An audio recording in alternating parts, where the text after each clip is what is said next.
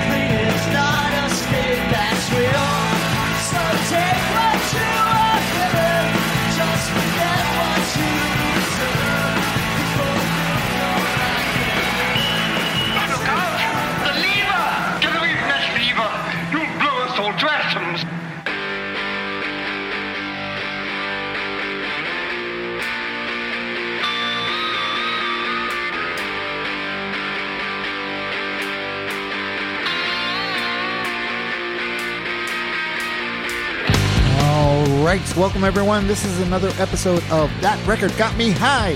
I'm your host, Rob Elba. As always, it's wonderful having you all here with me. Do me a favor, real quick. Whatever you're listening right now to me on, whatever you're, look on your screen somewhere. There's a subscribe button. Just hit that. Hit the subscribe button. If you're feeling really cheeky, maybe write a little review or give it some stars, 4 or 5, I would imagine, and write a review. And if you're really feeling crazy, maybe you can go to patreon.com/TRHMH, become a patron of the show. If you listen to it regularly and you enjoy it, that would really help me out. So think about any of those things. All right, let's get into it. I have guests on, and sometimes it's the first time I'm meeting them. And sometimes if they're returning guests, I just basically know them from doing the podcast. But occasionally I have a guest on that I have known for a long time. And today is one of those days. I've known my guest Pete Gordon for over 30 years. When I first met him, he was a bass player for South Florida Punk Titans Radio Baghdad. He then formed another band with some Radio Baghdad members called Irish Car Bomb. And for many years, Pete and I played together in, I will just say, one of the funnest bands that I've ever been a member of, the South Florida punk rock cover band, The Clap. So in the 30 years I've known Pete, one thing that I wasn't aware of was that he was a huge fan of the band Superchunk and their record On the Mouth, which is what we're going to be talking about today. So Peter was living and playing in bands up in Portland, Oregon for many years. He recently spent some time in Asheville, North Carolina, and formed a band there called Tiny TVs. And now he's back in South Florida. And I have no doubt by the time this episode airs, he'll probably be in like 2 or 3 bands already, because that's just what Pete does. So here is me catching up with my old friend Pete Gordon. But we established already, you are back in Florida, back in South Florida. That is correct. Which is cool. I mean, that's fine. You were all over the place. You spent many years in Portland, and you were in North Carolina for a minute, and now you're back in Florida. So that's good. At least you're not, you could say you're not the guy that never left. Right. That's true. That's very true. Yeah. And now I'm there, I meet all these new people, and I'm like, oh yeah, I just moved back. Right. I just moved back here. I'm from here, but like, I just moved back here. Right. Yeah. So you moved. So is Tiny TVs no more? The Tiny TVs are going to carry on. Oh, and, good. They found somebody meanwhile to like fill in. And the idea was like, I would try to fly up and play shows and do that. And in reality, it's, I'm hoping that it happens there, but I can't expect them like not to play shows. Right. We just finished a recording and we're going to press it and put it out like in a 12-inch. So like, they want to keep the momentum going. Like it's really funny. Tiny TVs just got real popular. And, yeah. West Asheville is so small, but right. It's such a fun little music scene there. And yeah, we went from playing like one show behind a gas station in like 35-degree weather to like filling in for like a big Christmas show, and then just like it just started snowballing, man. Like, You notice, Pete, that's what happens with band when you get in bands, though, Pete. You know, I don't know if you've noticed that, but that you just get in bands, and all of a sudden, shit starts happening. Man. That's good. I could tell you were having a lot of fun doing it. So as you know from the intro, I've known Peter many years, but it's funny because I knew you originally as a bass player. I knew you in Radio Baghdad and Irish Car Bomb, and then me and Pete played together in the Clap for years. And then bass player, and then then you were in Portland, and I saw you were in bands and you were playing a guitar, so you switched to guitar, and then fast forward, you're in North Carolina and you're playing drums now. Yeah, man. Yeah, totally. I grew up always as a bass player, but it's funny, like anything that I would write, I would always write on guitar, and then I got to Portland, and it was like I didn't bring any gear with me.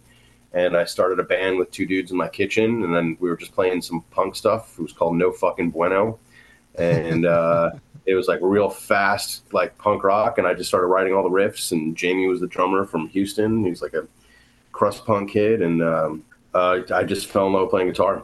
And then I joined in, and we started an instrumental band with a couple of dudes that were from Florida living out there.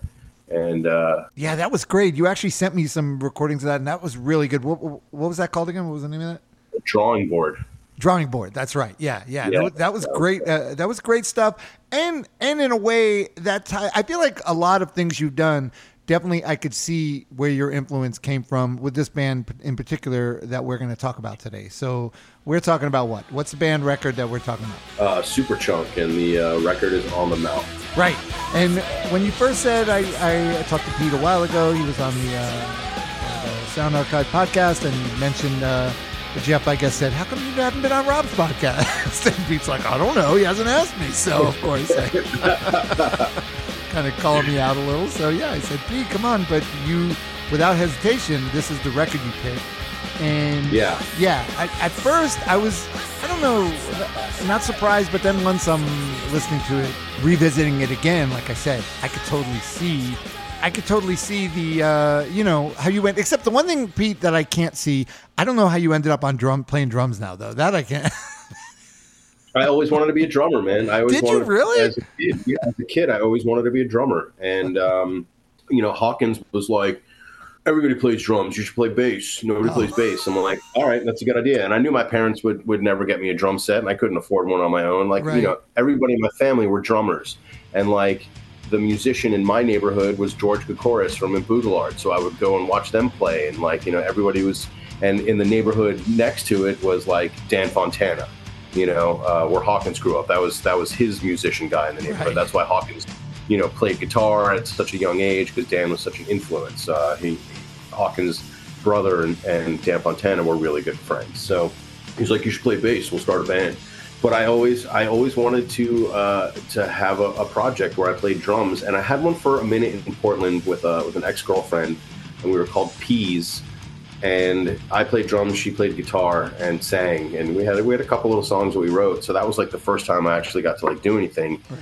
And then we started getting drunk in my buddy's garage, and one of the guys had never ever been in a band before, and we're like, yeah, we should start a band. And they're like, what do you need? I'm like, we need a drum set. So we went and bought a drum set for $100 the next day, and we were just fooling around. I'm like, guys, I would really like to play drums, and I learned how to play the drums. Nice. And now here's the big question. You're back in Florida, back in South Florida. I know that you're going to continue playing music, and you're going to be in the, eventually pretty soon you're going to be in at least one band, maybe more than one band. What do you think? Are you going to be playing drums now? Are you going to go to... No. Okay. I would love to play guitar. All right. And if Juan Montoya listens to your podcast, I've already messaged him and be like, dude, let's start something. Oh, nice. I would love to play something very, very heavy. And I've also talked with Fausto and Ray, and there's such a group of like tenured excellent musicians down here, and I know everybody has projects, but everybody's always looking to play something. Along. Oh, good. Okay, I'm sure it will arise. I would love to play some stuff. All right, but yeah, guitar, and you know what? I wouldn't look the other way if somebody asked me to play bass too. I haven't done that in a long time. Okay. So. Okay. All right, that's good. That would be fun. That's good. I'm actually glad to hear that. That makes me happy. I don't know why, but it's fine. Well, now you can fly in and we can do like duo clap shows, just you and I, like when we opened up for. Oh God, we did like we did before. We've done those before. Yeah, was that Cinema Paradiso? Yes, was that John Joseph or whatever? Yes. The dude from the Cro-Mags was doing like spoken word, and you and I just like acoustic guitars, no rehearsal, nothing. Just showed up and played like Cheap Trick and Ramon songs and Devo. Dude, I don't know how, like, once again, I don't know how you remember this shit. Because now I remember, but I never would. Yeah. I totally You know, it's funny, man, like memory selective, because I'll talk to other people like, and they'll tell me stories they were with me. Like one time I went to see Devo with Scott Patesky in New York, and my friend Rich was like, "Yeah, man, I was there. I met you, and like we hung out, we partied all night." I'm like, "You were there?" I'm like, "I have zero recollection of you even being there." Oh, right, okay. And so it is Spiky, and he's got different tour stories. You know, I'm like, I don't remember that happening at all. Right. All right, so this album, On the Mouth, Superchunk. First of all, was this was their third album, and it came out in 1992. Oh no, 93. Matador. They recorded it in 92. It came out in Matador Records in 93. Was this your first Superchunk album? It may have been. I may have heard a track off of like No Pucky for Kitty or whatever. Right. I put a stake in your spokes. Now you better laugh at my jokes. You better memorize this face. You better stay in my good graces. Before that, but I never really was like into them. And this album comes out, and it's just a friggin' banger. And they have like 13 albums after that, and I don't really know one song off of them. But this is your yeah. You know, like that's why I picked this record, because it's like I don't follow this band's career. I've seen them a few times live after that, and I was always disappointed because they didn't play anything off of this album. Right. And if they did, it was like the slowest untitled track. But like this album it was super influential to me, like in that year, in 92, 93. With the music that I was listening to, and like how I had another shift in you know what I listened to, like throughout my whole life. Like I've always changed, not changed genres completely, but like I always found new music, and I'm like, wow, I really love this sound right now, and you know, and then that would change a few years later, and it's kind of come full circle. Yeah, that's why I was surprised, because I was thinking, maybe he'd pick a metal, like you'd pick like a metal band or something like that. But no, like I said, it makes sense. Now, I'm trying to, though, when this record came out, were you already was Radio Baghdad already a thing in 1993? Yeah, Radio Baghdad was a thing. I mean, they had been a something since about 88, and, you know, even a little bit before that, where it was like Face Value. You know, they were just under different names. So Radio Baghdad, I think, was established around, the name anyway, somewhere around 90. Right. And and I believe I joined in August of 92. So yeah, I was pretty new into the band at that time. Yeah, and there's definitely I want to talk about, because I definitely hear, especially your song, because once you and Spiky and Hawkins did Irish Car Bomb, you guys were all writing songs. You got big balls, but your dog is slow. You're spewing hate and disgrace, and you're lying at my face. And I definitely hear your that you got influenced by this in your own songwriting and everything. But let's start listening to the record, because there are a lot of songs on it. But the whole goddamn record is like great. It's fucking awesome. It is from start to finish. From start to finish, yeah. So let's just start listening. Let's listen to the first track, Precision Auto.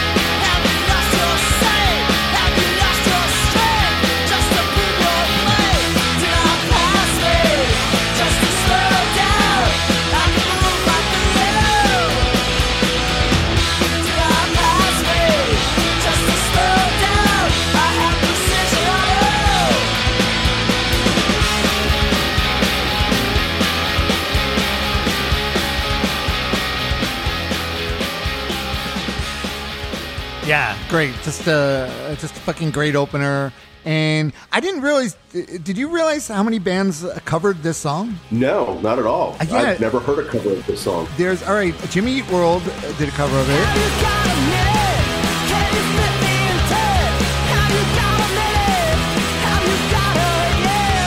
Oh, Yeah, Fucked Up, Toronto band Fucked Up did a cover, Love and them. Les Savvy Fab they've all covered this song.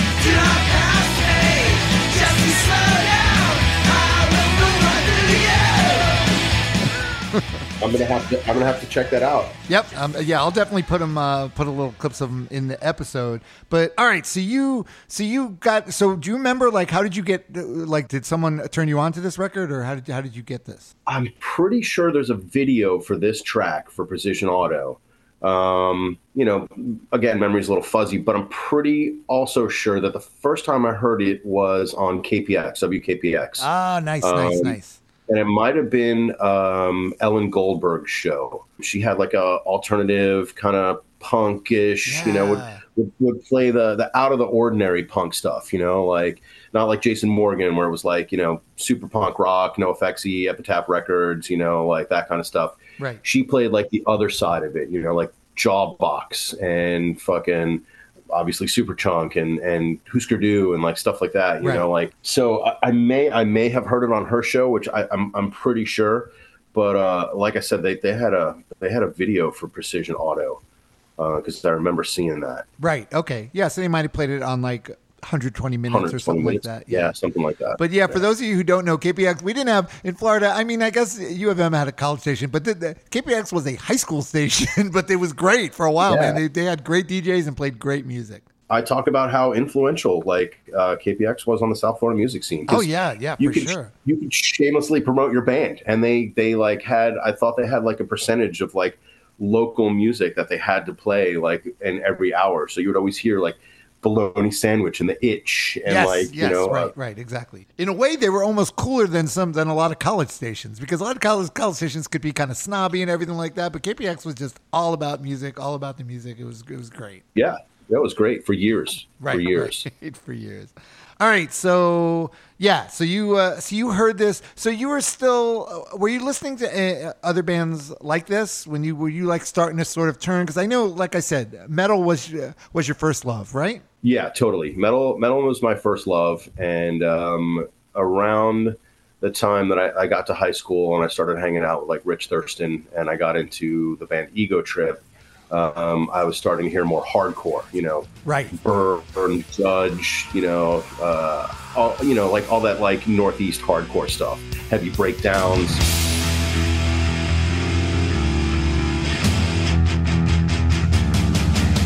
I feel a joy like a gimmick you hit. The price you pay, the blood that you bled. And that with the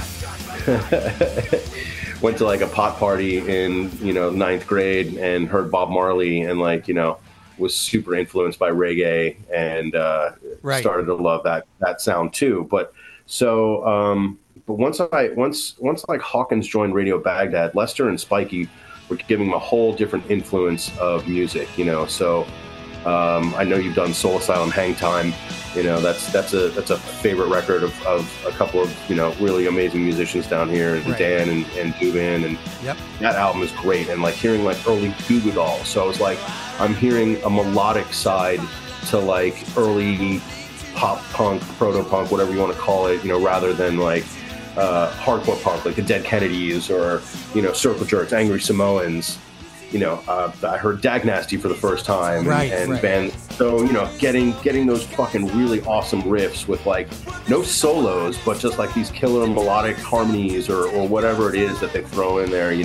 So like around by '92, I was really into bands like Jawbox and bands like Superchunk, and started listening to more Sonic Youth, and like with a lot of guitar work. Fugazi was my all-time favorite at that time as well. When we have nothing left to give, there'll be no reason for us to live. When we have nothing left to lose, you will have nothing left to use. Right. Yeah, that was the thing, because it was still heavy. This is all this stuff. It was heavy, which you love. You love the heavy, like, you know, the heaviness. But the melodic was like this new twist that you'd have these like melodies with this real heavy music. And well, let's listen to the second song, and then we'll talk more about that. Sure. But let's listen to a little bit of From the Curve.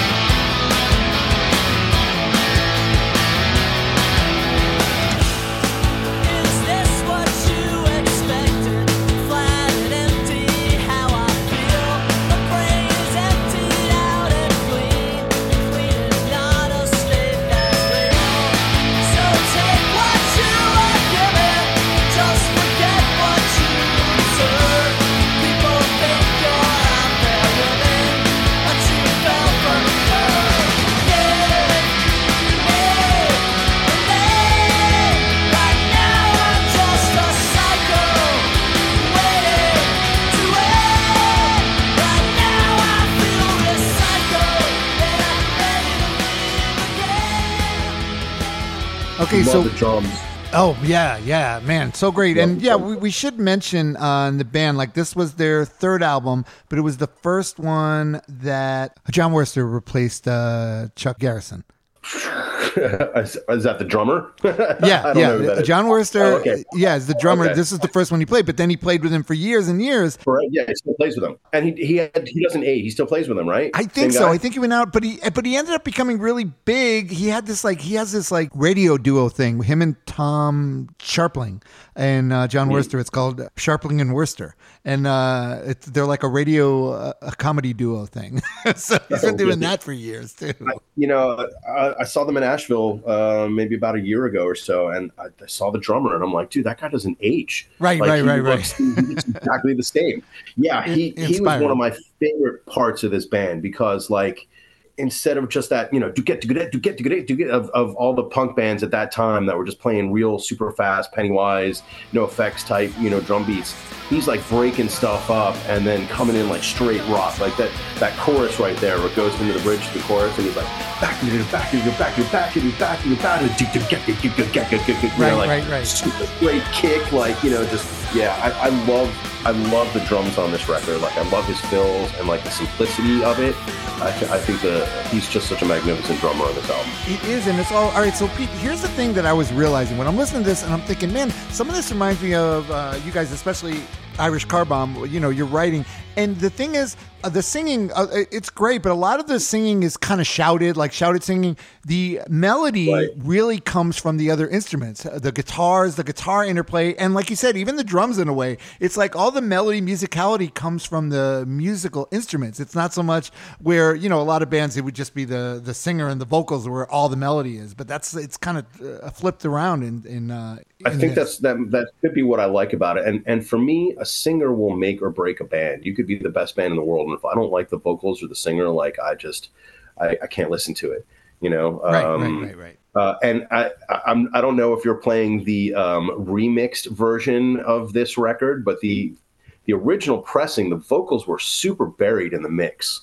Like Mac's voice was not prevalent at all. You could hear it because it's so high pitched and it goes above everything, but like the original record, original CD, it's really, really low in the mix, and the music really, really stands out. Yeah, it is. I think. Well, I will say I should mention that they have a Bandcamp, and I got this right off. I bought it right off of Bandcamp. They're Superchunk's Bandcamp, and they have all their albums on there, and this one's on there. So yeah, you're right. It is kind of buried. It is buried, but you're right. That's also part of the charm, and makes you listen to everything else that's going on more. I listened to it today, and on Spotify, it's the remixed version. They remixed it, remastered it somewhere along the way, and like you could hear the bass is boosted, the vocals are boosted. Right.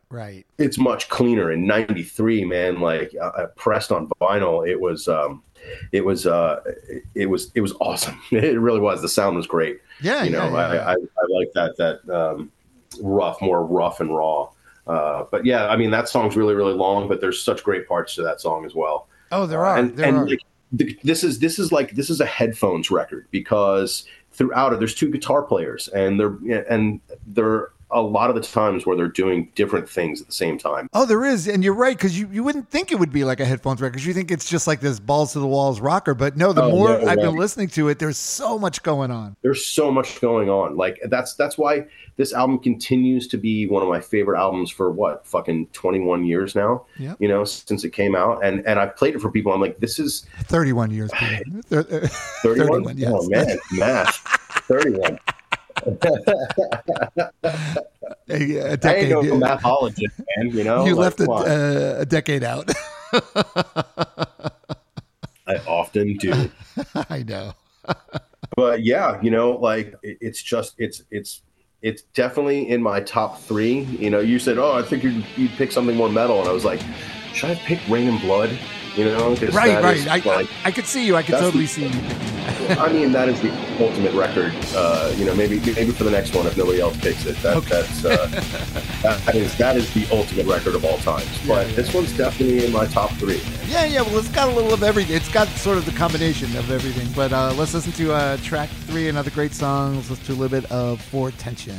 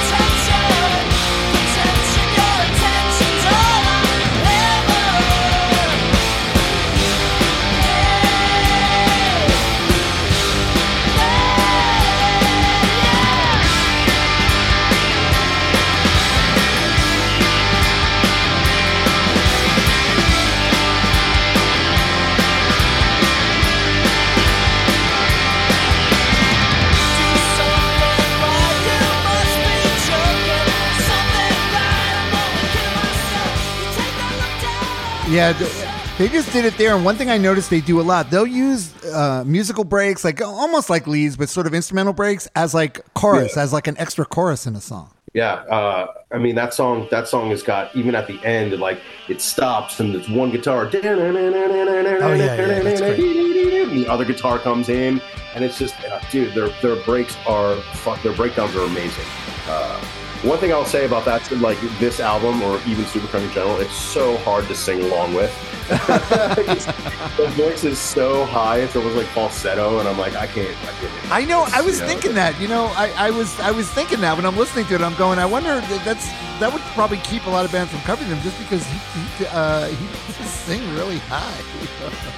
So hard to sing that, so hard to sing along. And I should we didn't mention the rest of the band. We got Mac McCaughan, he's the singer and guitarist. We got Jim Wilbers, the other guitarist. We got Laura Balance on bass, and we got John Still on drums.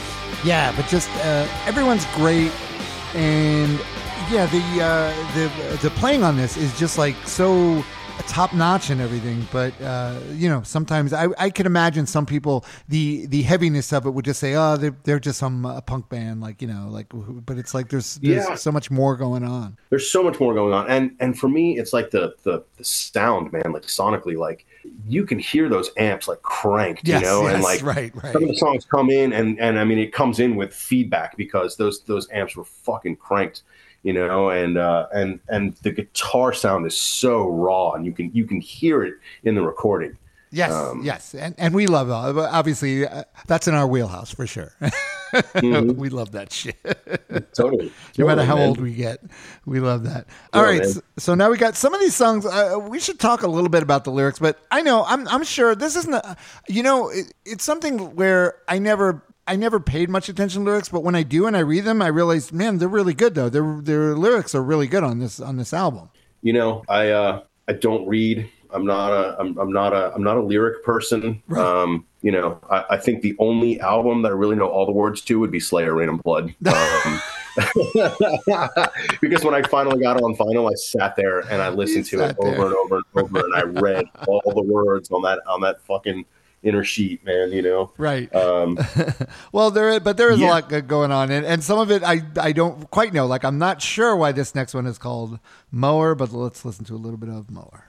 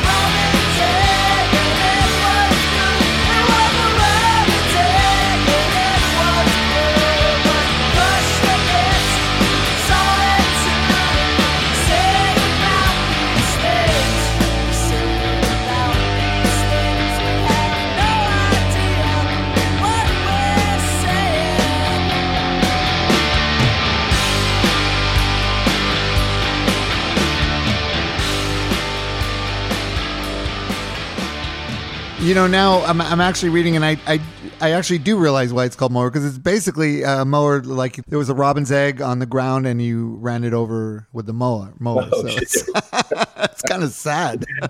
Again, man, I don't even know if I know the lyrics to the song. Like, I could sing along with it, but for me, it's you know, it's about the music, man. This one, Package Thief, is cool because I feel like they were really. I mean, this was written in '92, but Package Thief, it's basically about, I think, someone that steals packages from people on their thing, and that could be written like about right now. Yeah, of course. I mean, it's been going on, I think, forever. There were kids in my neighborhood growing up that used to ride their bicycles around and fucking rob people's mailboxes around Christmas time because grandma would like mail cash to people. And right. They would go around oh, God, that's right. Mailboxes, man. You know, this is fuck, dude. We've been doing that shit forever. All right. But don't any kids listen. Don't worry. No kids listen to this podcast. But if they did, we'd say, no, sure hope not. Don't do that. But nobody sends it. Now they Venmo. Grandma Venmos, okay? Exactly. All Grandma's right, got cash. It's a great song though. Let's do a little bit of Package Thief.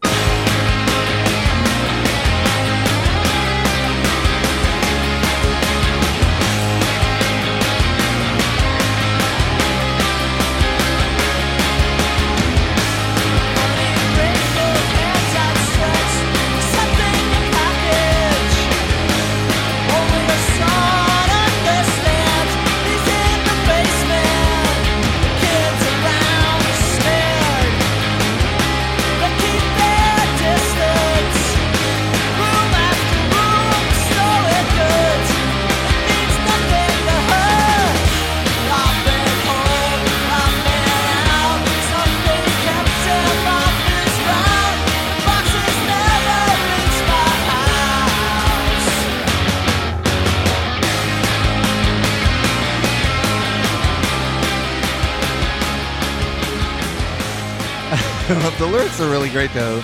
The kids around are scared. They keep their distance. Room after room, stolen goods. It means nothing to her. I've been home. I've been out. Something's kept him off his route. The boxes never reach my house. For I don't know how many years, apparently 31. I always thought it was Fox. Oh, right. Always thought it was Fox. There's like the For Tension song. I always thought he was saying pretension. Oh, right. I had no idea. Like I said, I don't usually pay attention to the lyrics. That's fine. You know, I because it's in such good harmony, you know, with the music. Like to me, it's just another instrument. It is, and it's all sort of and yeah, like you said, it is really. I'm listening to this and I'm thinking, yeah, I think this is really the original mix because the vocals really are in the back, buried back there. But it's just great. I I just love it, the way Yeah. it is. I just wish they wouldn't try and Yeah. fix shit, Yeah, right. We got to remix it. Yeah. I don't get that. I don't know. All right, so Swallow That again. Another, like, you would think this type of band, you would think, oh, they're all short, fast songs, but no, Swallow That is another song that takes its time. It's like over 6 minutes. Yeah, and it's great. It's a really great song. We'll just listen to a little bit of Swallow That. Spreading out, it could be tar, could be blood, it could be not fluid at all.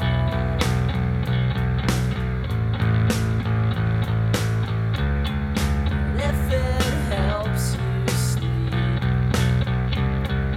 if it helps you to get to sleep.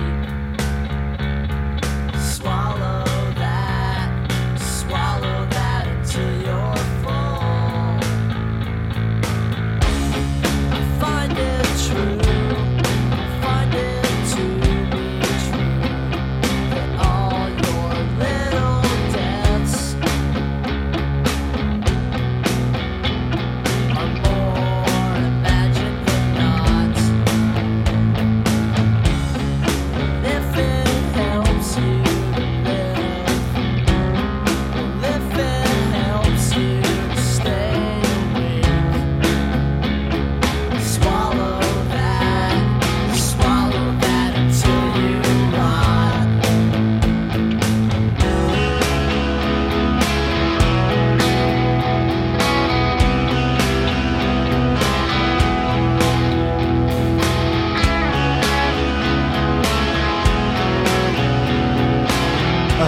Those guitars. I just love those guitars, man.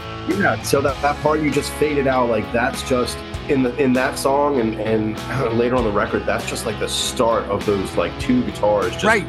going back and forth, man.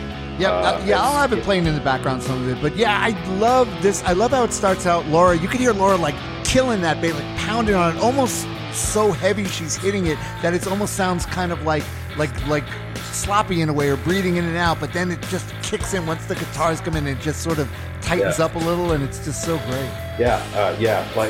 And the flow of this record is great because like the last song that was kind of slow and long, they come right out of it into a banger. Right. Package Sleep these days, it's got a skip, it's moving, it's fast, the lyrics are kind of, catchy, and then they go right into this, and it's like, I mean, you could see where the influence towards like emo stuff later on in a few years started coming out of.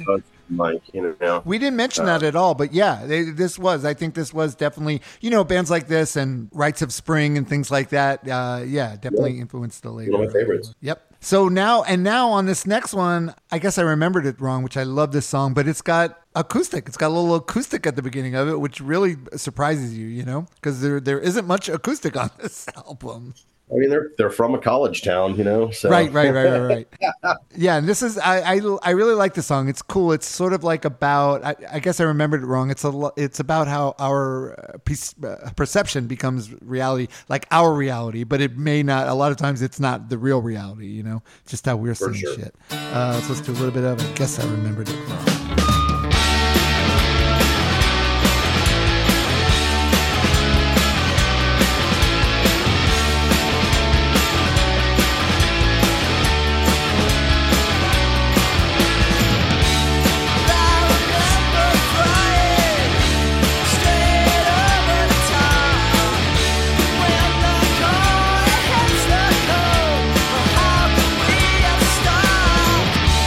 Pass right over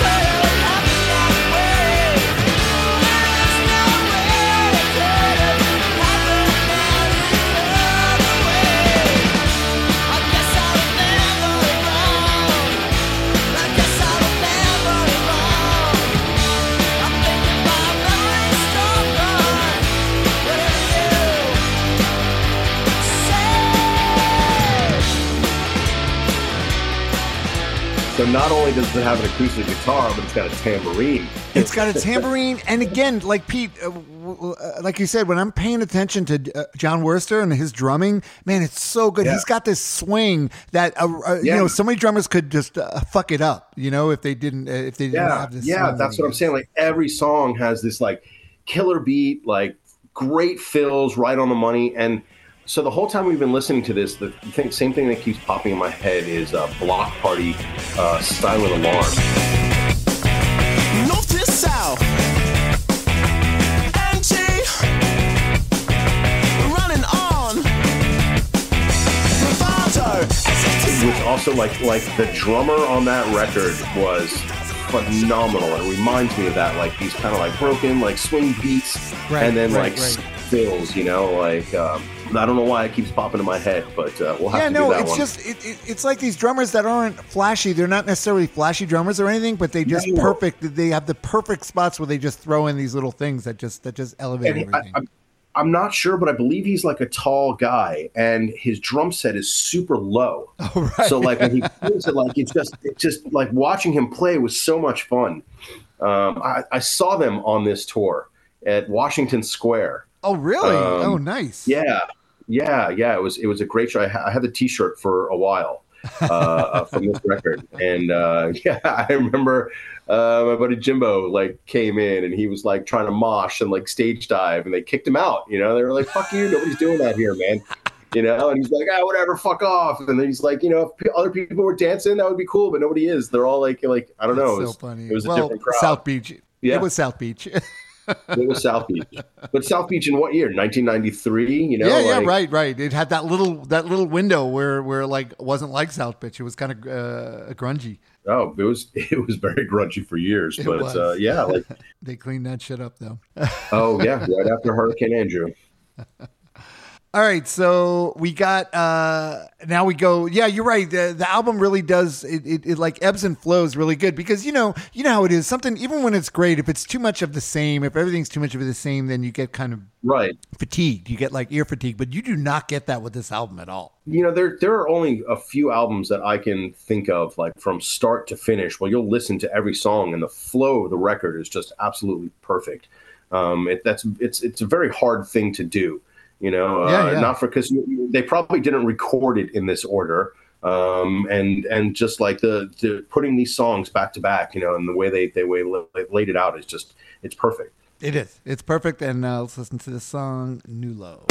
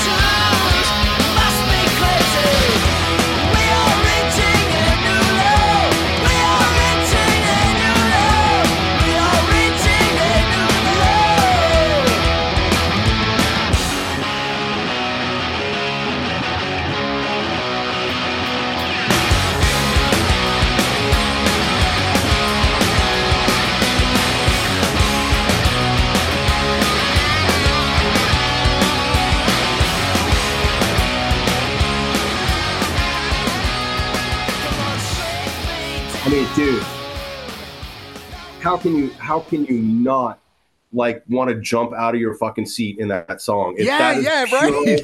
Pure fucking rock and roll, dude. Just the way it starts out, and then that single note that comes in, and like not till years later, but like Drive Like Jehu and like just noisy fucking one, right. Then the rhythm in the background, and then they do one chorus, like, you know, one time and then cut it and it stops and that guitar comes in. That guitar. Oh, how much do you love that part right there? That breakdown when it's just the guitar. It's so good. Not even that. Like they're playing it and then he breaks down to the toms. Like, fuck, man. And you know, just like the first song on the album, it just comes out red hot fucking banger. Like, I love it. Yeah, it is lovely. Isn't it great? How great is it that two old guys like us can still appreciate this and listen? Yeah, I mean, music for me is one of the biggest joys in life. Like not only listening to it, but playing it, creating it. What I've found like over the years is not just writing songs, but like when people come to band practice with like a riff or two, and you take their riffs and create a song out of it. Like they don't have any direction to it. And I'm like, okay, we're going to play this part this many times, and then we're going to stop and we're going to do this. And like, composing it, like, and it's not my music, it's somebody else's music, but I'm turning it into a song. And like, those are my favorite songs out of the bands that I've played in. Like, Right. Yeah. Creating, building on someone else's idea and building it and creating a song. Yeah. It's great that you could get excited, that you still get excited about. Like listening to this album, I still got excited by it, That song made me excited. Exactly. That's why I'm like, I'm talking about it. You talk about Irish Car Bomb a lot, but if I may shamelessly self-promote, my last band in Portland, Seed the Clouds, I was the primary songwriter on that record. And there are a ton of songs we even had a song that was like, the Superchunk part. And, right. And it was like, that's that. And okay, so the Superchunk part was in a song that were not my riffs. It's called That's a Weird Place to Look for Gold, but okay. And I didn't write the lyrics either. But in that part, we called it the Superchunk part, and our singer, Grant, he actually put some Superchunk like lyrics into the end of that song, and it's like it stops and it breaks, and both guitars are like like in different directions, and it's so influenced by this band. That's great. That's great. That's awesome. All right, so Pete, this next song, Untied. I think I had a revelation about this, and I think I'm going to blow your mind about this next song. I think, unless it's something you came up, you thought of too, but let's listen to it, and then I'm going to blow your mind right after. Let's just do a little bit of Untied.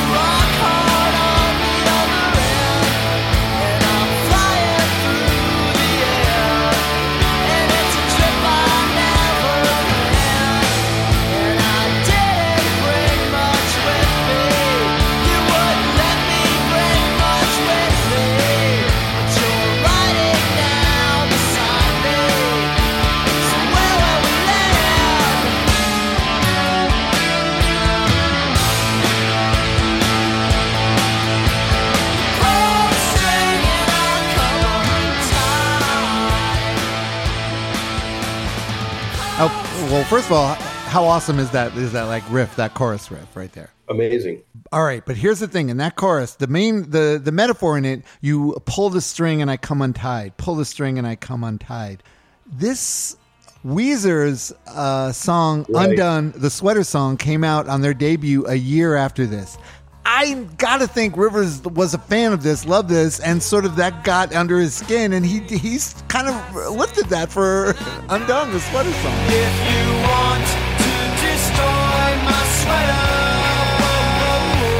hold this thread as I walk away. I don't know. You pull the string and I come untied. Pull the string, I come untied. Untied, undone. I'm sorry, I'm calling it. Who knows? I don't know. When did Rivers write that song? Because he's got. I'll tell you when he wrote it. He wrote it 2 weeks after he heard this, and then that's that. I mean, which is fine. No, it's fine. I'm not chiding him or saying, "Oh, he stole it." That's awesome. Okay, look. okay, look, things happen. CB4 and Fear of a Black Hat came out in the same year, 3 months apart. Basically the same premise. CB4 had Chris Rock in it and Charlie Murphy, and it was a big Hollywood thing. Fear of a Black Hat had some under no-name actors and was more like Spinal Tap of hip-hop than any other mockumentary. Fear of a Black Hat is phenomenally better than CB4. But hey, sometimes those things happen. It's an easy lyric to write. Come on, pull the string. It is. I just thought and also I could see them. Which Weezer that first Weezer album is you can't touch it. It's great. It's unbelievable. But I could see them being a fan. I could see Rivers being a fan of these guys as well. Oh, totally. And I mean I don't even know where Rivers is from originally. Is he a California person originally? No, not originally. No, those guys they moved out to California. So who knows where the influence is coming, and also who knows when he wrote that song. From what I understand, he's got like archives of songs that have been written, he does. And also when you say where's Rivers from, sometimes I feel like he's from like Mars or something, but I mean, I've seen Weezer a couple times. It's funny because I saw that Sweater song on MTV when it came out, and I wanted to be so angry at Weezer, like, who are these like me too, yes. college radio, like this song sucks, blah blah blah. And then maybe a day or so later, I went over to Hawkins' house and he was playing drums along to the album. And I'm like, and I think it was My Name Is Jonas, and I was like, who's this? He's like, Weezer. And I'm like, the college dorks from MTV. And he's like, yeah. And I'm like, fuck. I'm like, this album's fucking awesome. Great. I remember me and you talking about how we like wanted to hate them, but then we were won over by the album, and like, that's a fucking great record. Oh, it's such a good record. Yeah. That's so funny. Sometimes that's the one good thing about getting old, Pete. Haven't you learned you're able to get over yourself more? Like, we always wanted to be mad at shit when we were younger. I mean, it was the sign of the times. Yeah, I guess so. All right, so we get this one. You're gonna write a song called "The Question Is How Fast." That's a fucking great title for a song, and they backed it up with a fucking great song too. So let's just do a little bit of "The Question Is How Fast."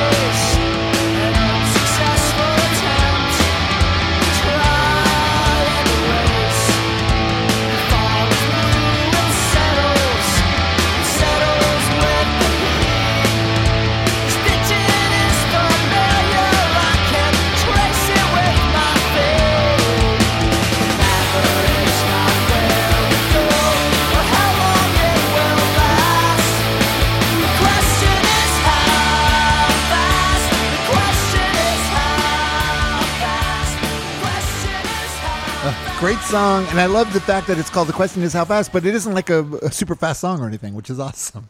No, it's not. And again, it starts out just that single guitar, yes, and then it comes in with those like tribal drums, and not until the vocals come in does he hit that snare. Yep. I mean, it goes for like 8 bars, 10, 16 bars. I don't even know how long it is before they come in, and the guitars, they're both doing something completely different.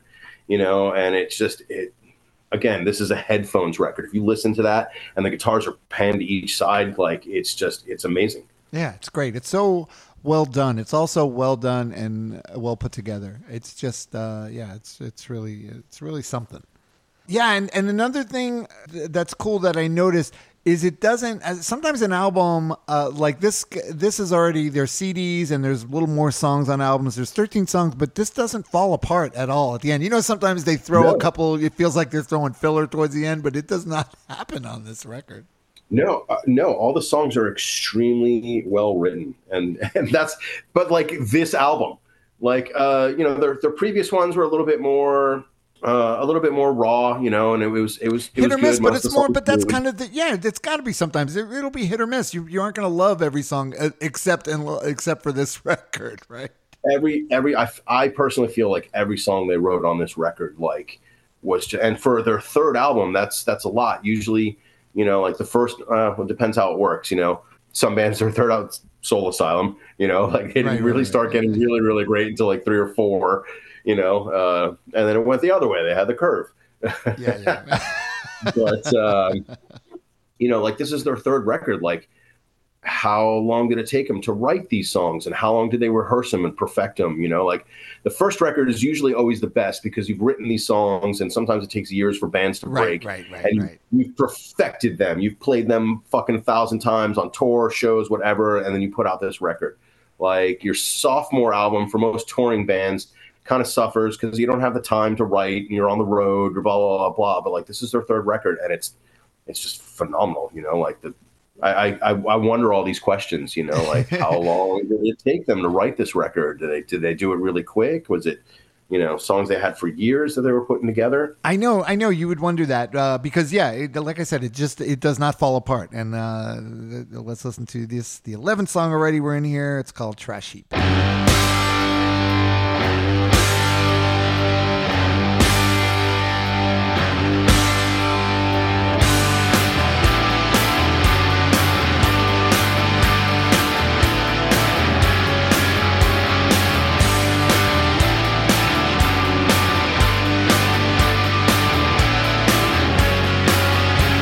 Things by color, by pattern, I thought.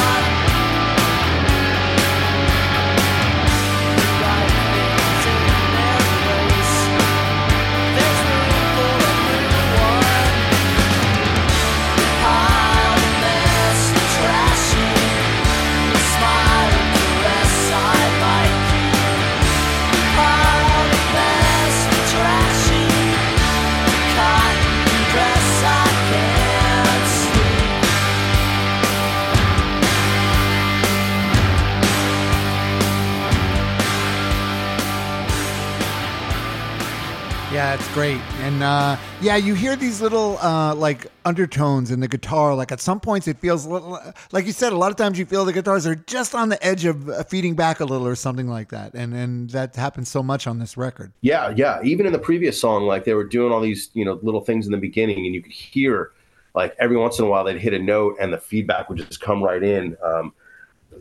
That's what I said. I love the tone of this record. Like sonically, it's just, the sound resonates with me, and probably why I've loved it, you know, for so many years. Because I can, and a funny story to add, I was a bartender in Portland at the Horse Brass Pub, where I actually had taken you and your family. That's right.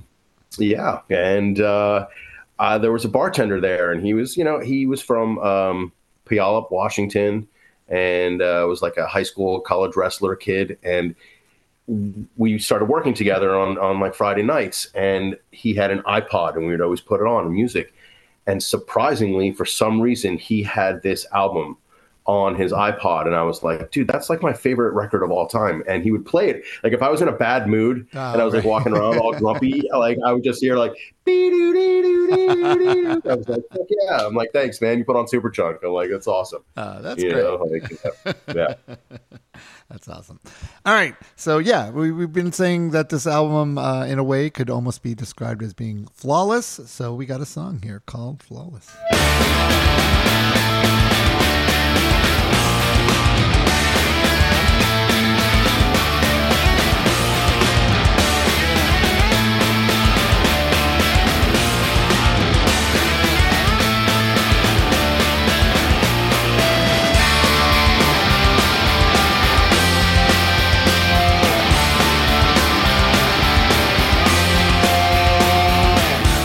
Your skin is so thin that I can't see right through.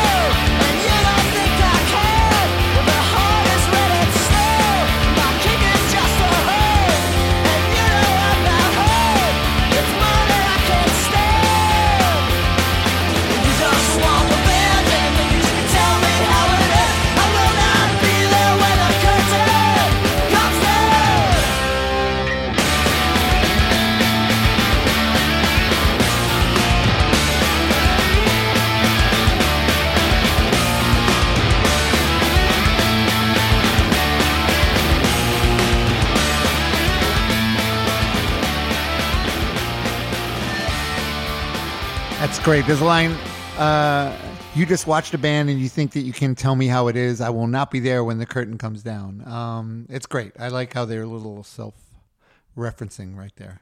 That song's just pure rock and roll. Like, Yes. down, and they ring out that whole chord, and it's, I love this record, Rob. Like now that we're going back and through it and like picking it apart and I can hear the rest of that song, and at the end there's like down, and then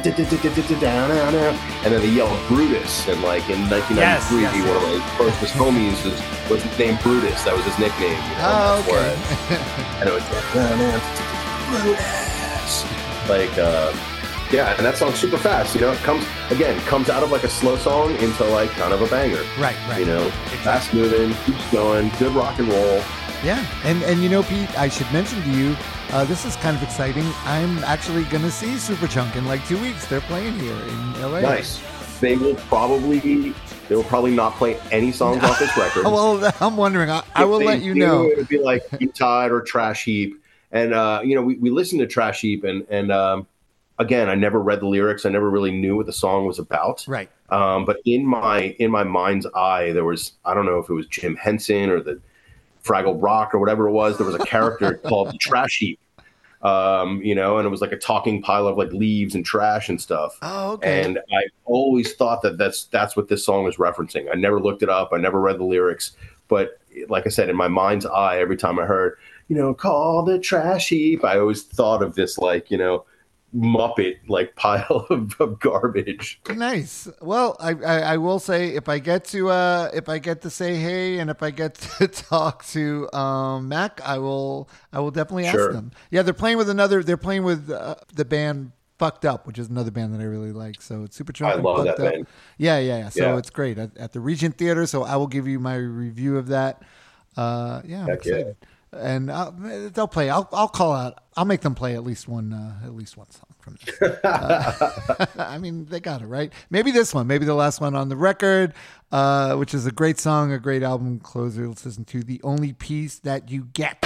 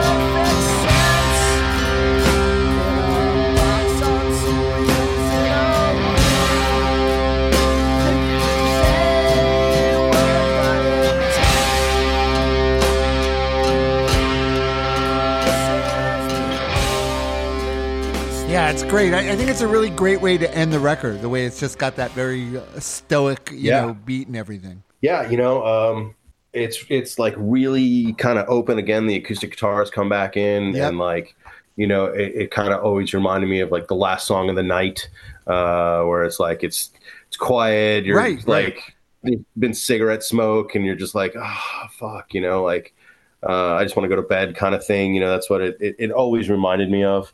Also, now just listening to it, and I think to what I listen to these days, I'm like, drop the tuning a little bit, and it's sleep. It's fucking slow and droney, and like a lot of feedback, and it's like that for most of the song too. So it is, and it's great, and yeah, that's the thing. In listening to this album this week, I realized, man, this is a lot of the music I'd listened to and bands that I loved. A lot of it, I think, were influenced by Superchunk, or there's a lot of elements in them that's in a lot of other stuff that I really love. Yeah, that's I feel like this album was pretty influential in that, and like that rock and roll scene. for bands that came out during, the early 90s. There were so many different sounds and so many bands that came after that, preceded that, like not preceded. That's the wrong word. Anywho, I'm not no languageologist, man. That's okay. Anywho, you can hear the influence, Right. Yeah, for sure. and you can hear the influence that they had in writing the record too. So it's pretty awesome. Yeah. Now, Pete, I'm obviously gonna put some stuff in there, radio. But do you know? Is there like stuff? Can people hear Radio Baghdad, Irish Car Bomb, and that? Are you guys on Spotify or is it on Bandcamp? No, unfortunately, we're not. Right? Like, I've had so many text messages and like threads that are like, yeah, we're gonna put everything on Spotify or blah blah blah, and I haven't seen anything. No, that's too bad. No, there isn't. You can find, like, again, shameless self promotion. You can find Seed the Clouds on Bandcamp and Spotify. Oh, okay, and great. I think there's a link tree thing for Seed the Clouds, and it's spelled CEDE. Seed the Clouds, of course. But it's great. That stuff's really great, though, Pete. I mean, that stuff's really great. And yeah, that band was a lot of fun. Yeah, and it's very, and yeah, like I said, you could hear that you could hear why you love this album and how what you took away from it for when you're doing something. Totally. Like that. All right, well, Pete, I'm glad I finally got you on the podcast. I had to, when are you going to be on Rob's podcast? It's like, all right, Pete was on, so glad I got you on. What am I going to do on the podcast? And I'm excited. I'm excited to hear that. I know you're going to be making new music now back in Florida, so I'm excited to hear some. Yeah. We'll see what happens there. I'd love to come back. Now that we talk, there's so many other albums that I know you've done Home Again, right, from the Doughboys. No, what? No Dubin, no Bone Break. They didn't do those. No. That would be a phenomenal record to do. Okay. That one and I mentioned Block Party. Silent Alarm is a phenomenal record. That's as well. a great record, yeah, and no one has picked that. Although you may have to do Slayer, Rain and Breath. You may have to do that because I don't think anyone else is going to pick it. I will do that any day. That is the greatest record ever created ever. That is like the greatest 36 minutes or whatever the fuck it is, like ever put to tape ever. Rick Rubin on that one is a fucking genius. Yep. Yeah. All right. So, thanks again for coming on. I appreciate it. Don't forget, everyone, you can follow me on Instagram and Facebook. It's at That Record Got Me High. On X, it's at TRGMH Podcast.